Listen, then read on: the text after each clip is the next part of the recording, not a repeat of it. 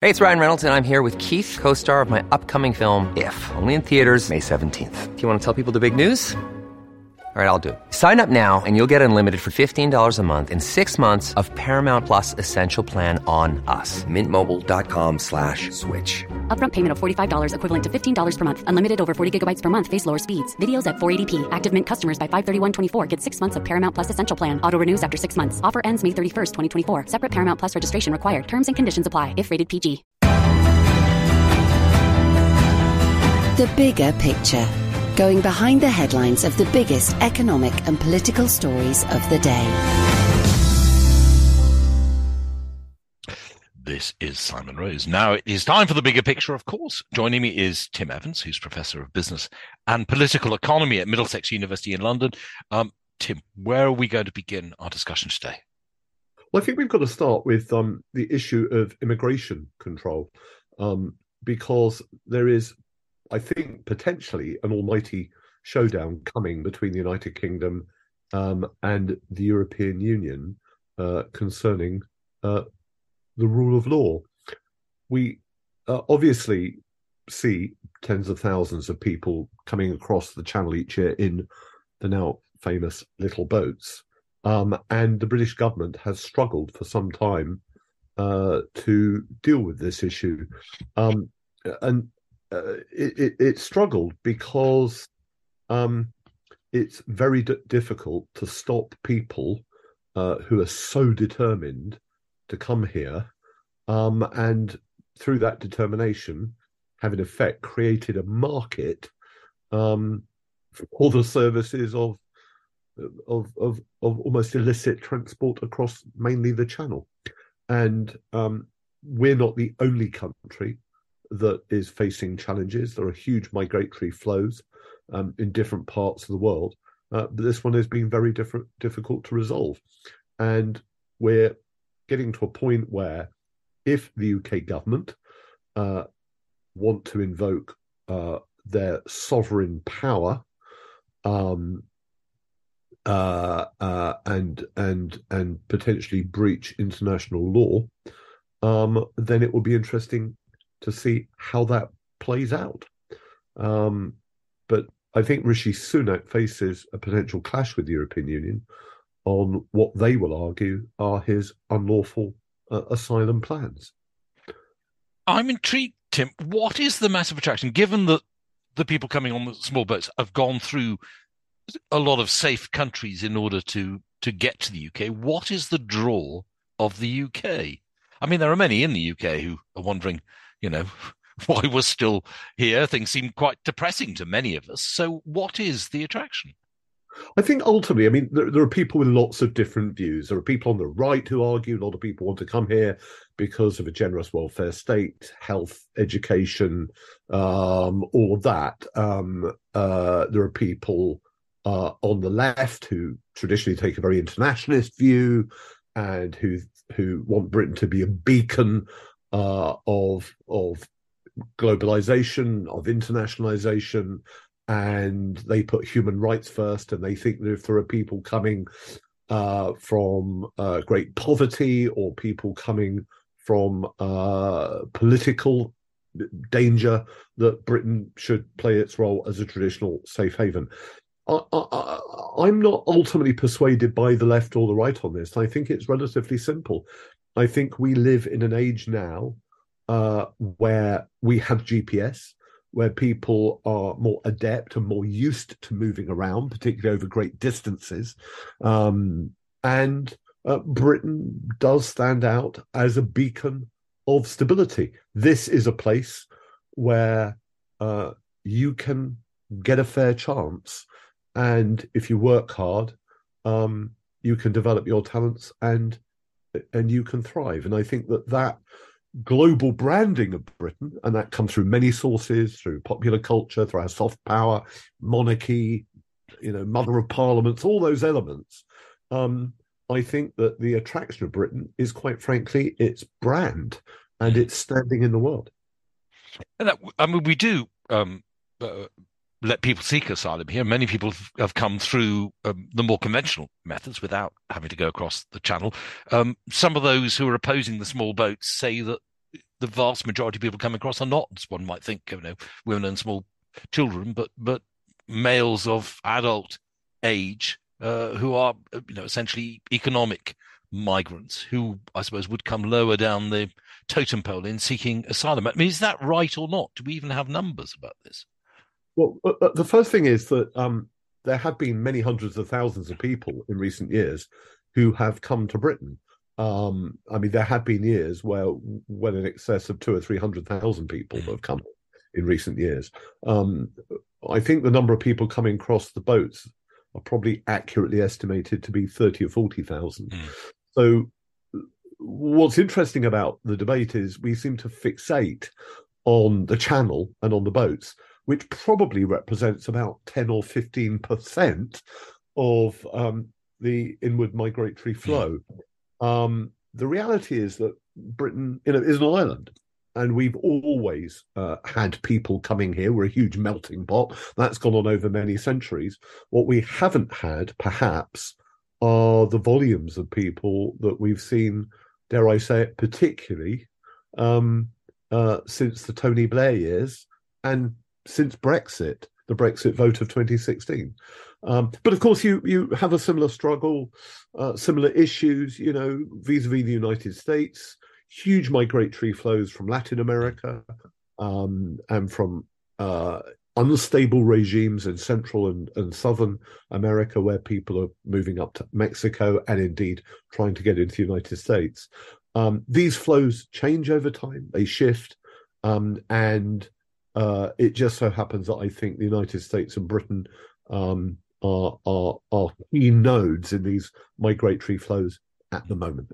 And how do other countries cope? I mean, you say we're heading for Rishi Sunak and the government are heading for an almighty clash with the EU, but how does the EU cope, which has massive land borders and sea borders? It does, and the answer is for all its attempts. I mean, all governments, whether it's the British government, the American government, or the European Union in Brussels, they all, of course, all these polities want to impose a uniformity of rules. They all want a silver bullet and an answer. But actually, the truth is there's lots of variation. So, down in southeastern Europe, you've seen some robust moves, lots of barbed wire going up, lots of fences going up. So lots of physical intervention to stop people. You may remember the weaponization of migrants a couple of years ago on the Polish and Belarusian border, where Polish authorities took particularly strident stand against migratory flows there. In the Mediterranean, huge numbers of people coming through from sub-Saharan Africa and North Africa, trying to get across the Med. That's provided all kinds of challenges, particularly for countries like Italy. And of course, you've had Donald Trump in America, who wanted to build his famous wall along the Mexican border. The truth is that these things vary. They vary over time, and they vary from state to state. And so migrants and the people who transit them, like all entrepreneurs, are constantly adapting their approaches and their strategies. And we've seen that in Britain. I mean, the little boats phenomenon of recent years is simply the most recent iteration of a tradition of people trying to move around, which goes back through a very, very long period of time. Yes. Wonderful cartoon the other day in one of the papers with officials talking to an old guy with a walking stick on his doorstep saying, well, we understand you came in a small boat from Dunkirk. Exactly. Back in 1940. Yes. And is it worth discussing at all the fuss about Gary Lineker and what he's been tweeting about this? Or is that just going to go down a rabbit hole? No, I mean, I think that, there's a question there. He's a freelancer. He has a contract with the BBC. Does the BBC really have a right to impose its will on him, in his own private social media space? That, quite frankly, is something between the BBC and him and the relevant lawyers. I can't judge it. But I think what's really interesting here is that the British government has struggled with this issue. We went through the policy, of course, of trying to send people to Rwanda. That didn't work out, and now the government is interested in using legislation and its sovereignty, and in some way defying its agreement with the European Union. How that plays out, I think, is very, very unpredictable. But a lot of these issues around the world are played out in the courts, and we're entering that phase in the UK. Tim, thank you. Time for us to take a brief pause, and then we will return with a different topic. Look, Bumble knows you're exhausted by dating. All the must not take yourself too seriously and 6'1" since that matters. And what do I even say other than hey? Well, that's why they're introducing an all-new Bumble with exciting features to make compatibility easier, starting the chat better, and dating safer. They've changed, so you don't have to. Download the new Bumble now. Sharing ideas about money. This is Share Radio.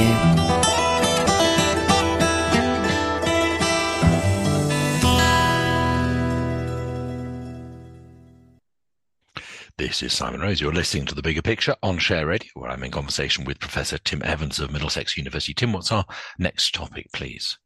The next topic is we have the spring budget looming. The spring budget will be next week.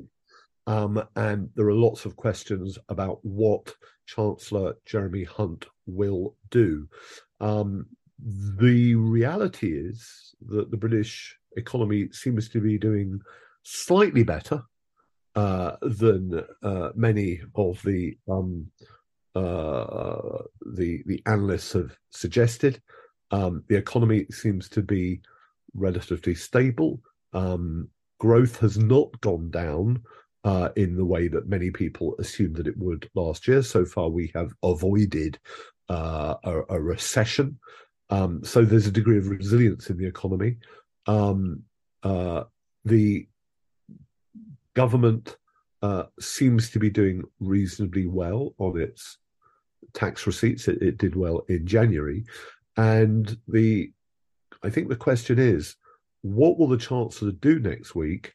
And could the Labour Party and indeed the SNP be falling potentially into a trap? There may be early signs in the opinion polls that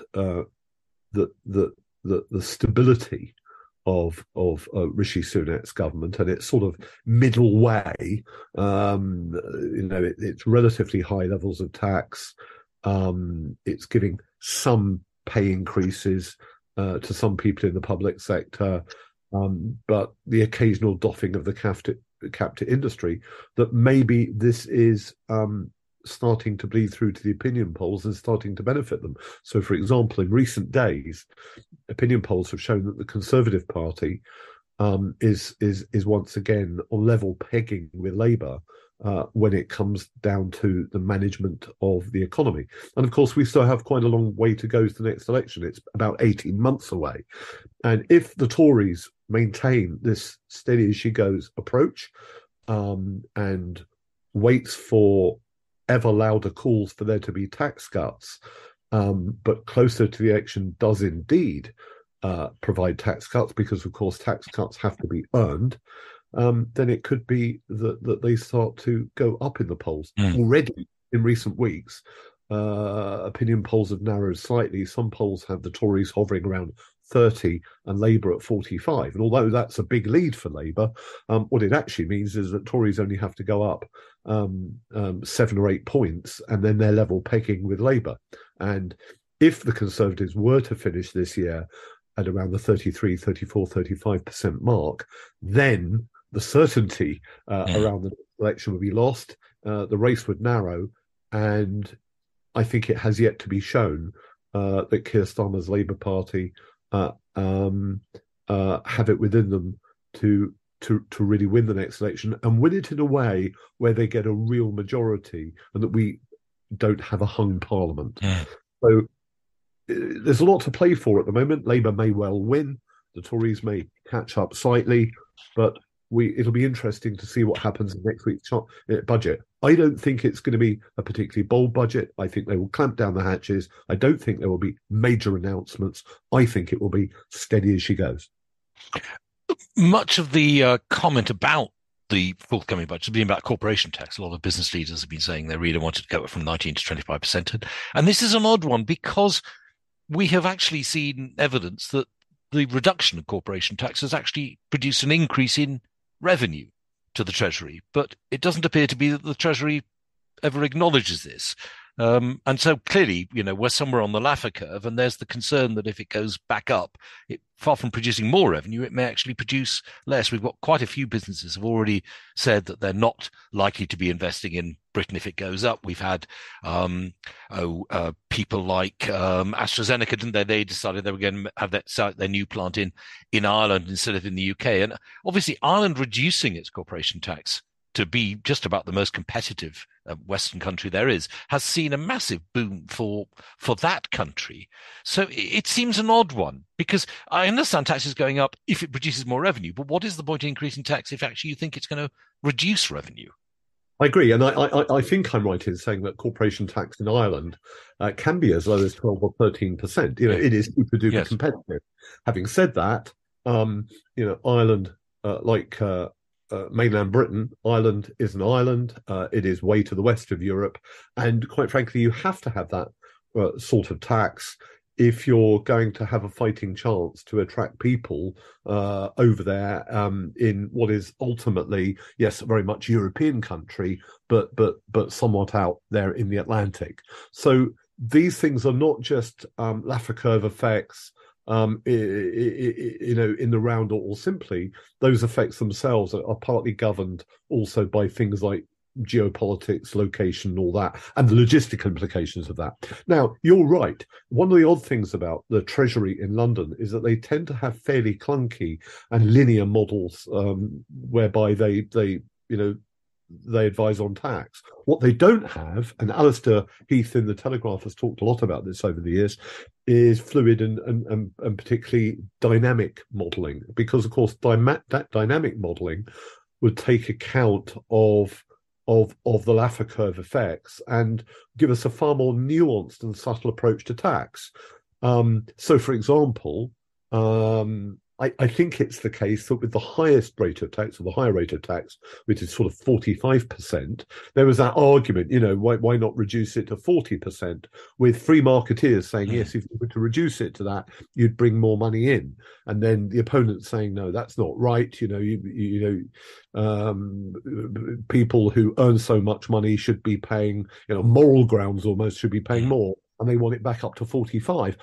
Often humans rhetorically are attracted to round numbers, 40, 45, 50. It's simple rhetoric. Talk to the ancient Greeks about this. They knew what they were talking about. I think the truth is that if you were going to have a more sophisticated Laffer curve approach, and here's to really upset those in the business of rhetoric and speeches, probably the higher rate of tax should be around 42, maybe 43%. But the problem is this is politics, and 43% is a lot less sexy and doesn't harbour the sort of excitement that a 40 or a 45 gets. Similarly, yes, I think you're right. We may well indeed, we may put corporation tax up to 25% from the current 19%. And maybe we'll get more money in, maybe we won't. But one of the problems with all these numbers is when they're played by treasuries and they're played by their political masters, they're often like military operations. It's not just the reality and the implications of the numbers in and of themselves. It's often the killing grounds that they set up.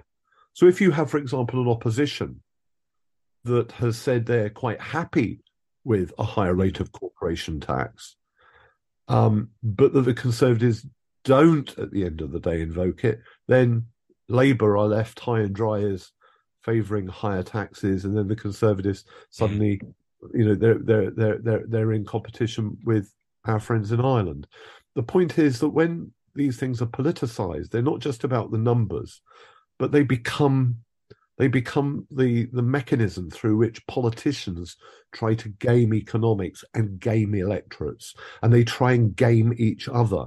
And that's when it becomes so difficult. So even if the Conservatives were to carry on with the higher rate of corporation tax, don't underestimate the possibility that 6 months later or a year later, if, for example, the Labour Party say they're going to maintain that higher rate, that the Conservatives then reverse ferret and say, oh no, we're going to reduce it, but this time we're going to reduce it to 19. And if we win the next election, we're then going to reduce it to 18.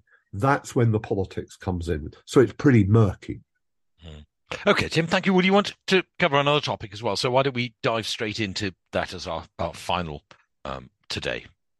Yeah, so it is interesting that the Republican Party in Congress are increasingly divided, it seems, when it comes to the subject of US support, military support for the Ukraine. And it's fascinating, isn't it, to see some leading Republicans, including Trump, but there are others, basically argue that they've done enough. They spent enough money on Ukraine, and that the United States should row back on its support for their freedom and for their democracy.